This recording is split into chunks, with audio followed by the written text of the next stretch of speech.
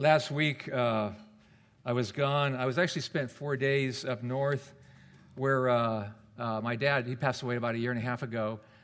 His home is, and it's in Morgan Hills, right next to San Jose, if you know the Bay Area. And so I'm there helping my sister, and we're trying to get this house ready to sell. And it's been, wow, it involves a lot. And so we're right down to the wire. We're kind of on like the full court press to try to get it on the market as quick as we can. And so when I was there for these 4 days, I was with my sister. There was so many choices that had to be made, so many decisions. And it was really, I just got to say, it was stressful. I mean, like 100 different things. And so in the morning, my sister and I would sit down and we'd look at this huge list of things that need to be done. And I was just like going, oh man, this is stressful. Have you ever felt that way about just basically the decision-making process every day of your life? Like all these decisions that I have to make, and sometimes don't you just wish like you didn't have to do that? Like you make them for me, okay? Can you take about 5 or 10, and then you take 5 or 10, and just man, I just wish I didn't have to make all these decisions. And so this morning, just because I want you to feel this a little bit, I want you just to hear me. I want you to actually feel the decision-making process. How many of you have ever played the game? I forgot what it's called now. It's called Would You Rather. That's right. Anybody ever played that? Would You Rather? Maybe a kid came up to you and go, would you rather? And they have these kind of interesting things. Would you rather do this or would you rather do that? So, would you rather? And I want you to respond. I want you to be invested in this because it'll help you for the rest of the message as we talk about the fact that we have to make decisions all the time. So I picked out 5, and I think they're kind of fun. The first one is, would you rather be 10 minutes late or 20 minutes early? So how many of you would rather be 10 minutes late? Okay, all right. It's okay. Don't be embarrassed. A couple of you are like, yeah, I'm that person. Okay. 20 minutes early? Okay, all right. Would you rather lose all your money and valuables, or all the pictures you've ever taken? Now think about that for a moment. How many of you would rather lose all your valuables and everything? Okay. The pictures? Okay, all right, okay. Yeah, get rid of them. How about this one? Would you rather live alone for the rest of your life or always be surrounded by annoying people? How many of you would rather just live alone? Okay, annoying people? Like some of you, it doesn't matter, just get people around me, okay? I thought this one was really interesting, and you have to think about this for a moment. Would you rather be transported 500 years into the future or 500 years into the past? So how many would you say 500 years into the future? Okay, all right. How many of you would want to go to the past? Okay, see, and that one for me is like, I don't really trust 500 years in the future, so I'll do 500 years in the past. And then here's the last one. Now, this is going to tell you something about the person that maybe is sitting next to you or in front of you. Okay, so get ready for this. Would you rather give up bathing for a month and or give up the internet for a month? How many of you would rather give up bathing for a month? Okay. That's another one. You're kind of looking around. You're going, well, actually, how about the internet?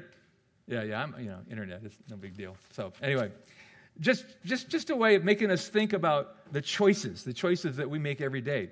Maybe what we don't realize is that choice is actually a gift from God. Have you ever thought it that way? I mean, sometimes we're like, yeah, but I'm overwhelmed, and it's just too many choices. I mean, this is one of the reasons that I like to go to In-N-Out Burger, besides for the fact that I love their burger. We're like 5 choices or something. I'm always like, number 2, that works for me.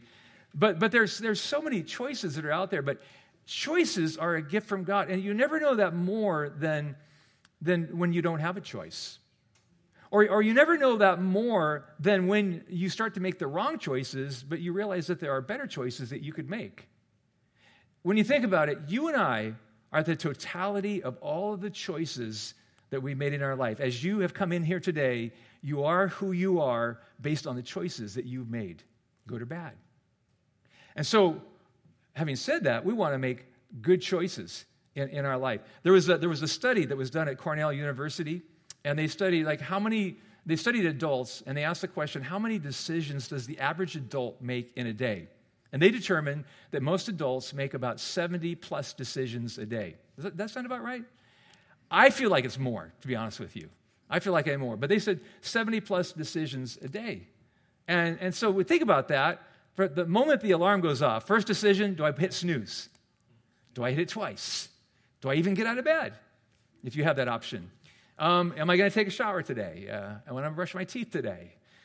There are some things that are just, like in my life, coffee will happen. I don't even have to think about it. Otherwise, the day is just not going to start, right? And then what am I going to wear? And if you live in Southern California, it's not too bad. You have just a different choice of T-shirts if you're a guy. But anyway, just all day long, all these choices that we have to make. But those choices mean something. In the book of Deuteronomy, and this is Moses speaking here, and he's on the banks of the Jordan River, and this is kind of the last little pep speech that he's going to give to the people that he loves, the people that he sacrificed his life for before he departs. And so as he speaks to the nation of Israel, to the people that he's invested his life in, he begins to talk about choices here. So listen very carefully to what Moses is saying to all these people that he's been leading for decades and decades. And they got a lot of history behind them, okay? So he says, this is a day, this day, I call the heavens and the earth as a witness against you, that I've set before you life and death, blessings and curses. Now, here's where the heart of Moses really comes out. The guy that loves these people, he says to them, now choose life. Choose life, not death, so that you and your children may live. And that comes out of a lot of living, a lot of experiences, a lot of things that they've been. He says, always choose life. So if you have your Bibles, I want you to turn, because today we're going into chapter 5. Have you been with us? We've been on this long journey through the book of Ephesians. Ephesians was written by this guy named the Apostle Paul. He writes this book actually from a prison cell, so he's got a little bit of time on his hands as he writes. And he's reflecting, and he's got some perspective while he's there. So let's begin. I'm going to read 14 verses here. And if you have any kind of a way of getting a mobile device or a Bible, or the person next to you has a Bible, just lean in and let's read these words together. He begins in chapter 5, verse 1. He says, follow God's example. Now, think about those words for a minute. Yeah, but no big deal, right? Just follow God's example. All right. A little easier said than done. Therefore, as dearly loved children, and walk in the way of love. Man, I just love the way that rolls off the page. He says, walk in the way of love, just as Christ loved us and gave himself up for us as a fragrant offering and sacrifice to God. And then he begins to get into this list of characteristics that he would define as dark. This is like the before life, before knowing Christ, before I began to follow Jesus. And so it's not very pretty, but he says, okay, so this is not who we are anymore. And he says, but among you there must not be even a hint of sexual immorality or any kind of impurity or greed, because these are improper for God's holy people.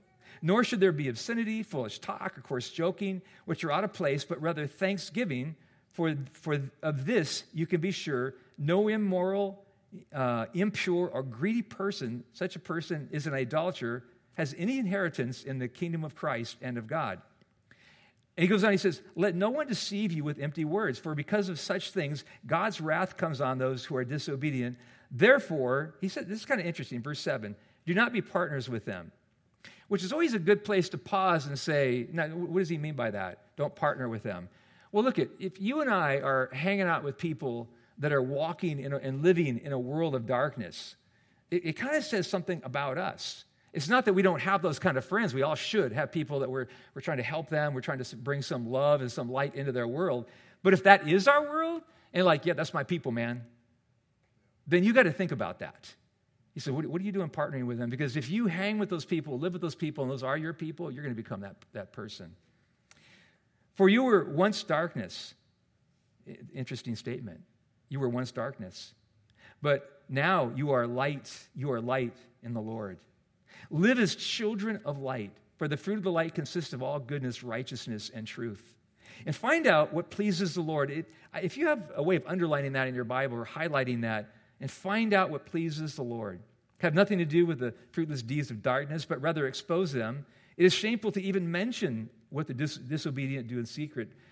But everything exposed to the light becomes visible, and everything that is illuminated becomes a light. And that's why it said, wake up, sleeper, rise from the dead, and Christ will shine on you. It's this last few words here that Paul is speaking, it's like quit slumbering, quit hitting the snooze button of life. Come alive spiritually. Don't you realize the times are desperate? And so pay attention. Be alert, is basically what he's saying. So, how do I make the best choices? And this is the big idea today. How do you and I make the best choices? Because we all know choices lead to consequences. And they're either going to be good consequences or not. So how do I make the best choices in my life? And the first thing is that we make our choices based on love, based on how we see the world through the lens of love, the filter of love. And that's why he says, follow God's example, therefore, as dearly loved children, and walk in the ways of love. Well, what does that look like, walk in the ways of love? Well, he says, well, if you want to know what love looks like, look at Christ, who loved us and gave himself up for us. And so when you look at the life of Christ, you see somebody who every single day when he got up, he loved everybody. His whole life was defined by love, all the way to the cross, the ultimate act of love. That's really the picture of love. And, one of the things that, if you've gone to this church for any length of time, I know is like, Pastor Steve is always telling us to read the Bible, read the Bible, read the Bible. Well, this is one of the reasons why. How many of you remember a campaign? It was out some years ago, and it was called WWJD, What Would Jesus Do? Anybody remember that? And there was bracelets, and there was T-shirts, and it might even been bumper stickers or whatever. But it's a good concept. It's what would Jesus do? But here's what I want you to think about for a minute. How would you know what Jesus would do if you had read Matthew, Mark, Luke, and John? Now, if you're new to the Bible, you would know that's in the New Testament. This is the first 4 books of the New Testament. And it's the story of Jesus. Now, here's why I'd love for you to read it. Here's why you ought to read it. Because the more that you read those stories, the more you're going to know what Jesus would do in any given situation, in any given scenario. But if you don't read it, then, you're going to say, well, it's the year 2018, and that was a long time ago, and I don't know what Jesus would do, so I'm just going to do something. But I'm telling you, the more you read it, you're just going to know. You're going to know what Jesus would do in almost any and every situation. It just come to you. That's why you should read the Bible. That's why you should read the story of Jesus. And let me tell you something, it will inspire you. I've read it, hundreds of times at this point in my life. And sometimes, people say, well, do you ever get tired of reading it? No, it just gets better every time I read it. It just inspires me a little bit more. Now, when we talk about doing things through the lens of love and the motivation of love, there's one thing that we can't allow to drive us, and that's fear. As a matter of fact, this is the way that the Apostle John talked about fear. In the 4th chapter of 1 John, he says this, there is no fear in love. There is no fear in love. But perfect love drives out fear, because fear has to do with punishment, and the one who fears is not made perfect in love. When we make our decisions and our choices in life, if it's driven by fear, most of the time it's not going to be a good decision, especially as it relates to relationships. It's just not going to be a good decision. I think about the kind of a church that I grew up in, and there's no other way to say it, There's no other way I could skirt around it. They basically tried to scare us into heaven. They basically is like, fear God, and there's, you're going to go to hell if you, and then there's all these rules and all these hoops you had to jump through. And so when I was 15 years old, I had a crisis of faith. I finally got to the point and I thought, I'm having a hard time loving somebody that I'm so freaked out by. Like, how I want to love God. There was that part of me that was going, I know I should love God. I want to love God, but it seems like he just wants to squash me. It seems like he doesn't like me. I'm a 15, 16-year-old teenager, and I'm struggling with a lot of things in my life, and it just seems like God is not my friend. And so basically, I just bailed on it. I just said, there is just no way I can live this way. I was a tortured soul, literally. At 19 years old, I came back to God with a much greater understanding. And I realized that God loved me just as I was. But I think even to a greater extent, I realized not only did God love me, God actually liked me. And I think there's a difference there. I think some of us think, well, in a general sense, God loves us because he kind of, the Bible says God is love, so I guess he does that. But I don't really think he likes me. I mean, if you spend a day with me, no, I don't think he'd like me. What you need to know is God, he actually likes you. Created you just the way you are. And so when you know that, you can begin to love, not out of fear, but just out of being loved and loving God.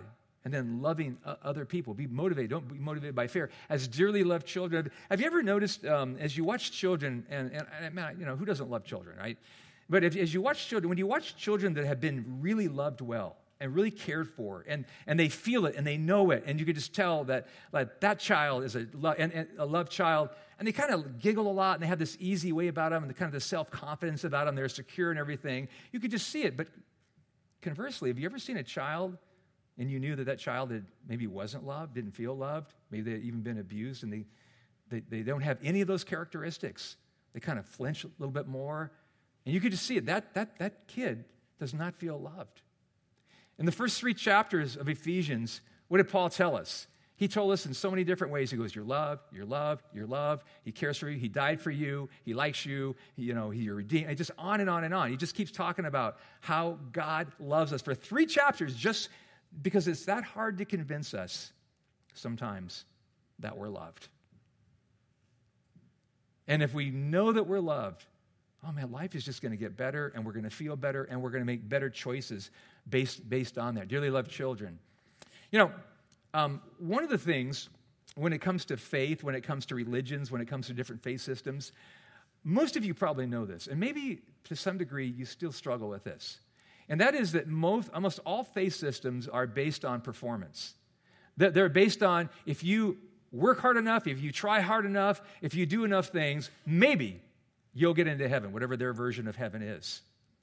See, this is what really makes it different for us. The verdict has already been determined. If you have a relationship with Jesus, the day that you go, I surrender, I acknowledge that you died for me on the cross, like you did for me what I couldn't do for myself. You come into this relationship with God, and then the verdict is already determined. So it's no longer a performance. We're not performing. We're not saying, hey, did you see what I did, God? I gave a little more today, and I helped that lady walk across the street. Did you check that one out too? I mean, it's like, what is that all about? That's about works. I served. Great. But from God's perspective, he's like, yeah, so why are you making a big deal about it? Just do it. And do it out of love. For me, I'm not trying to work my way to heaven. I'm headed there. And if you're a Christ follower, you are too. So what we do from the moment that we come into a relationship with Jesus is we are fueled by love. Everything that we do is a big thank you. We just go, oh, okay, so this is just what I do because I love you. You've already done it for me, so I just want to live this life of love. I want to walk in the way of love. Making decisions based on love. So we have to consider whatever I do, is it based on what I'm going to get out of the relationship, or is it based on what I can give to the relationship? Is it about what on a financial level, what I can get out of that deal, or what I can give to that deal? And look just keeping it real, keeping it honest. I will tell you that apart from Jesus in my life, I'm always going to leverage it towards myself. I'm always going to do that. I'm a nice guy, but apart from Jesus, I'm just going to make sure that I get 51% and you get 49%. Just that's just the way it's going to roll. Whether it's in a relationship or whether it's financially or whatever else. But when I look at Christ and I realize that every day he got up and he said, I'm going to give everything I can to everyone that I can. It doesn't matter who they are. It doesn't matter if they're marginalized, especially if they're marginalized. I'm going to really love those people every single day. It's not about what I can get. It's about what I can give. Just as Christ loved us and gave himself for us, and he did it every single day. So, how do I make my choices? I do it through the lens of love. I choose everything based on love. But then I have to develop this childlike curiosity, or let me put it another way, like a childlike faith. Have you ever noticed that children see the world different than probably you and I do as adults? I mean, they're not, generally speaking, they're not cynical. They kind of just have this beautiful innocence, and they look at everything from a whole different viewpoint than we do. And they're curious. They just want to know everything. But they don't want to know it so they can exploit or manipulate or for some of the things that, kind of becomes our life if we're not careful. They just have these pure hearts as they enter into it. And so he says, Ephesians 5, 8, and 10 says, live as children of light, and I love this, find out what pleases the Lord. Find out what pleases the Lord. Have you ever thought about that, in your relationship with God? Like, well, what actually pleases God? When I was growing up in our home, I can remember at about 5 years old, loved my dad, and I thought, how can I express my love to my dad? And I noticed my dad was really into sports. And so I'd sit down with him, and we'd watch the 49ers together and the San Francisco Giants. I lived in the Bay Area at the time, and I just did all things sports, and that was our love language. And I thought, this is cool. And I can tell that Dad is happy. I could just tell he loved that. And then when I got older, my dad had a really strong work ethic, and he used to talk about work all the time. And that was kind of another thing that was part of his love language. And so I began to work for him as a teenager, and I tried to work harder than anybody else that worked for him because I knew when I did, it was going to make Dad happy. How can I please God? How can if you love somebody, you're going to try to please them. And then later on, of course, I married my amazing wife, Karen. By the way, we celebrated 38 years of marriage this last week. Wow, I know. I cannot believe that she has tolerated me for 38 years, but it has been an amazing, I know, yeah, you too. It's been an amazing journey. And at some point, every once in a while, I think, well, I want to do something that will show Karen that I love her more. And so about a few years ago, I was reading once again through Gary Chapman's The 5 Love Languages. Anybody ever read that before? Okay, so if you don't know what they are, all of us have love languages, and there's certain things that really we connect with it. And so here are the 5 love languages really quickly. Words of affirmation. See, what I'm saying is see if you find yourself in some of these. Words of affirmation, quality time, receiving gifts, acts of service, or physical touch. Now, just where do you find? So what I did is I sent this little test out to my wife, and I actually sent it to my kids because I thought, I want to be able to express to them that I love them, and I want them to really know. And so my wife gets this, and I'm really hoping that it's number 5, physical touch. Like, I want that to be number 1. And then I'm hoping that number 2 is also physical touch, and number 3 too. But you know what it is? It's acts of service. Like when I'm vacuuming, when I'm doing the floors, when I'm washing the dishes, my wife is just glowing. And I'm like, man, why can't it be physical touch? But that's what it takes for me to say, when I'm doing all that stuff, she's going, he loves me. He loves me. I know because I watch it in vacuum, and he doesn't look very happy, so I know that he loves me, right? That's what we do. We love people. We make our choices based on love and also on sacrifice. And how do I please that person? Now, just for a moment, I want you to think about maybe a situation that you're going through in your life right now.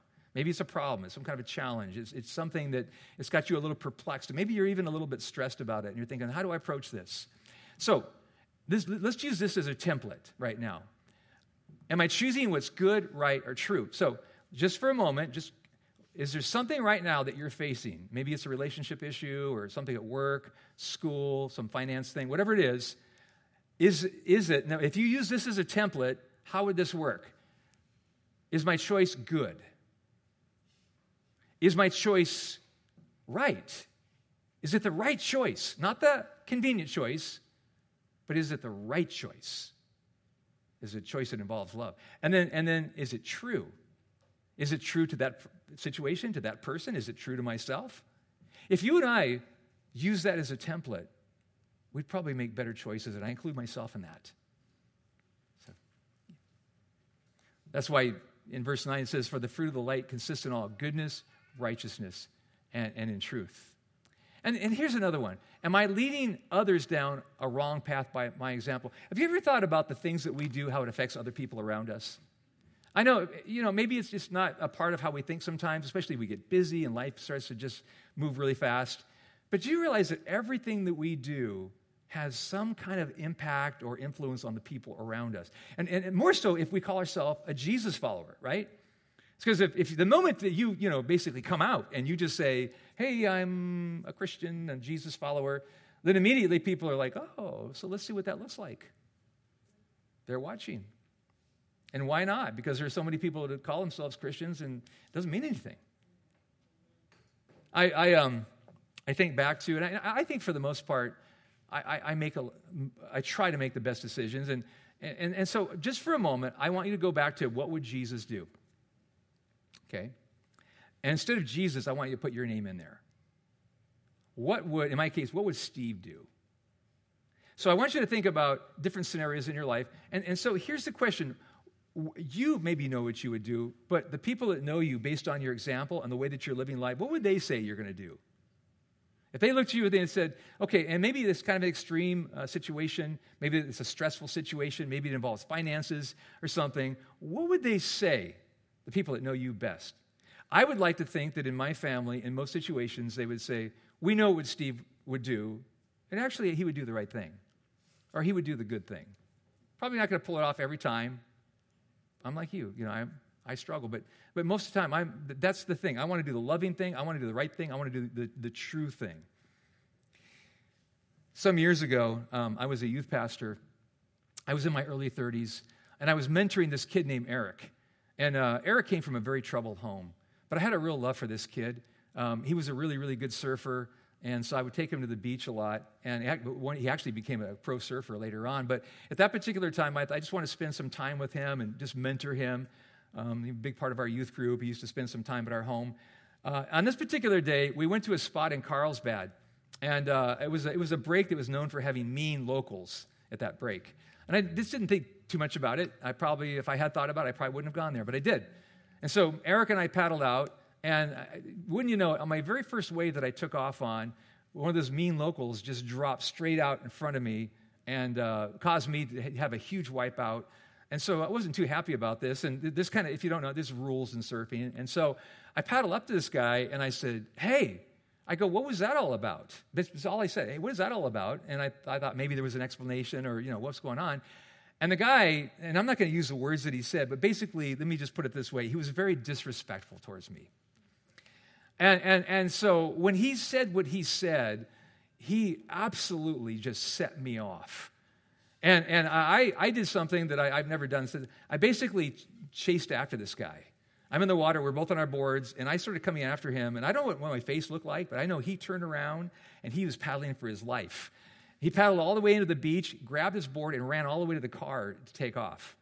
So I'm just fuming, but here's the word. I'm not thinking about what this looks like to Eric.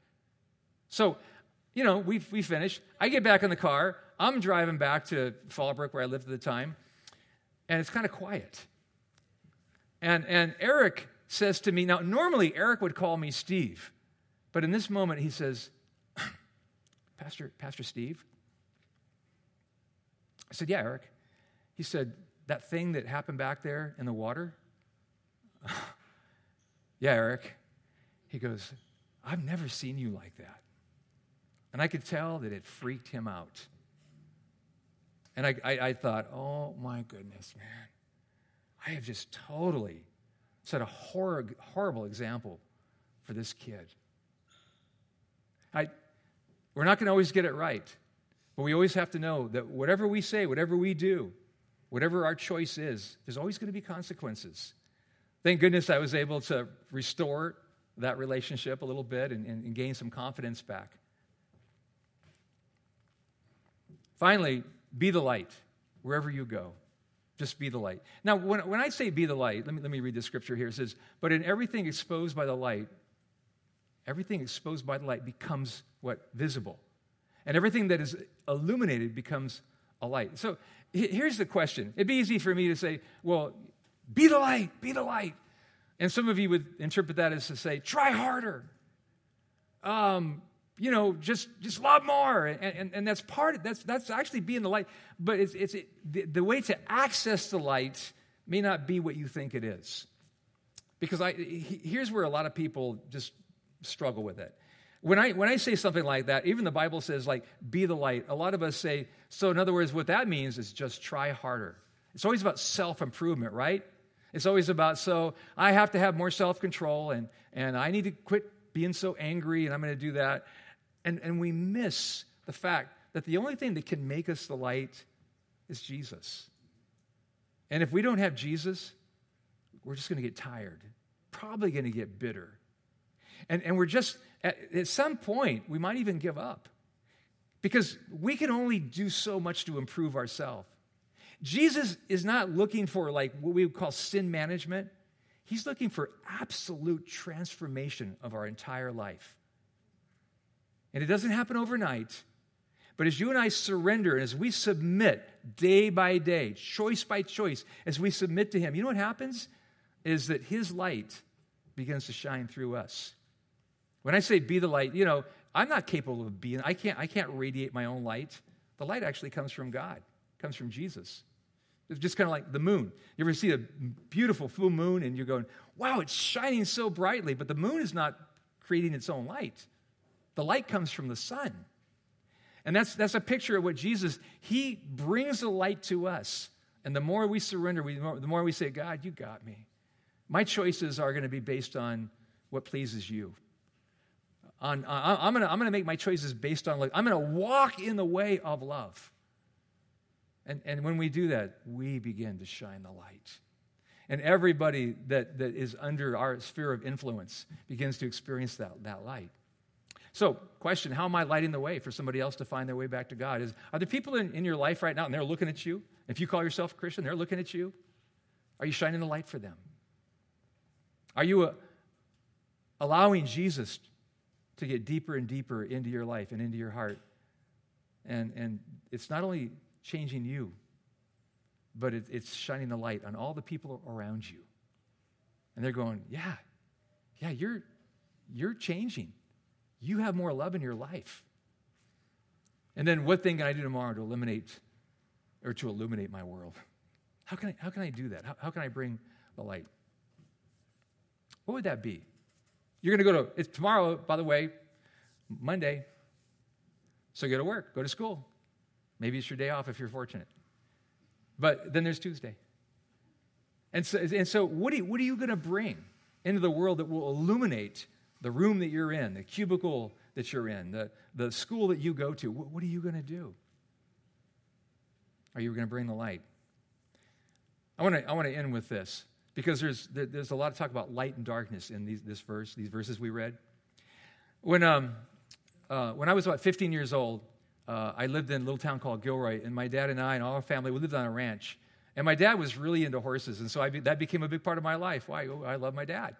So whatever my dad was into, that's pretty much what I'd get into. And so we were into competitive trail riding. There used to be these, it was called the NATRC, and we would compete in these rides, and there would be a 2-day ride, about 50 or 60 miles of riding. And there was all these rules and everything, but the main thing is you had to train your horses, and you had to train them a lot because the horses had to be in top condition for these rides. Well, we lived at the base of Mount Madonna, and so about 4 times a week, my dad and I would load up the horses in the trailer. We would drive to the base of Mount Madonna a little closer, and then we would go up the mountain. And it was about, probably 12, 15 miles to the top and then back down. It was a good ride. On this particular day, it was winter, and we got kind of a late start, and it was starting to grow dark already. And when we got to the top, my dad did something that he was notorious for. He got us lost. So now we're at the top of the mountain. It's getting dark, and we're lost. So, as a 15-year-old, this is not a good situation. I'm thinking it's getting really cold up here. It's getting really dark up here. A lot of wild animals up here. What's going to happen next? And the next thing, here's what happens next. There's no moon that night. And at some point, my dad and I, we're just stopped together. I can't see him. He can't see. I can't even see my hand in front of my face. I go, Dad, I can't even see my hand. What are we going to do? And the only thing I could hear is my dad's voice, and I could hear the horses breathing. I see nothing. It's pitch black. And my dad pauses, and I'm thinking, boy, we're in a fix here. And my dad says, Steve, here's what we're going to do. Put the reins down. Put the reins down on the horn of the saddle. Just put them down. I said, why? Why are we going to do that? He said, because the horses can get us back home. They know how to get us back home. They can actually see in the dark, which they can. And it worked. Those horses knew how to get back home. They knew how to get back to the trailer. More importantly, they knew how to get back to food. That's why they were motivated. And so here's the point that I want to make. Maybe you're here today and you're in the dark. And, we've been talking about light and dark, light and dark. You're going to say, if I'm really, really honest in this moment, my world is kind of darkish. And I don't really feel like I'm living in the light. And this morning, I want to pose a question to you. Do you want to step into the light and out of the darkness? Because there's only one way that you can get there. And that is, like letting go of those reins, you've got to let go of your will. And you've got to say, God, I surrender to you. I surrender my life. I surrender my heart to you. Because God can bring you out of the darkness into the light. And that's what he wants to do today. He wants to take you into his light, where you begin to make good choices that have good consequences, and they translate into a beautiful life, into a life that is full of life. If you're here this morning and you say, Steve, my life is a little darker than I want it to be. And I want to step into the light, and I need to surrender to Jesus. Maybe I'm kind of surrendered, but I'm not really. If that's you, would you just raise your hand? Because I just want to pray for you on your way out today. Say, my prayer is for you. Yeah, okay. Yeah. All right. Okay. Okay. Yeah. Let's pray. Jesus, we live in a world that is filled with darkness. A lot of dark places everywhere we look. I mean, on the one hand, it's a beautiful world and because you created it, and there's so much of it that's awesome, amazing, beautiful. And yet there's the other side. There's the darkness, which sometimes consumes our very lives. God, we're here today, all of us. In this journey of ours, we've made all kinds of choices. Some good, some not. And if some of us are here today and we're saying, I am where I am, and it's because I've not been making good choices.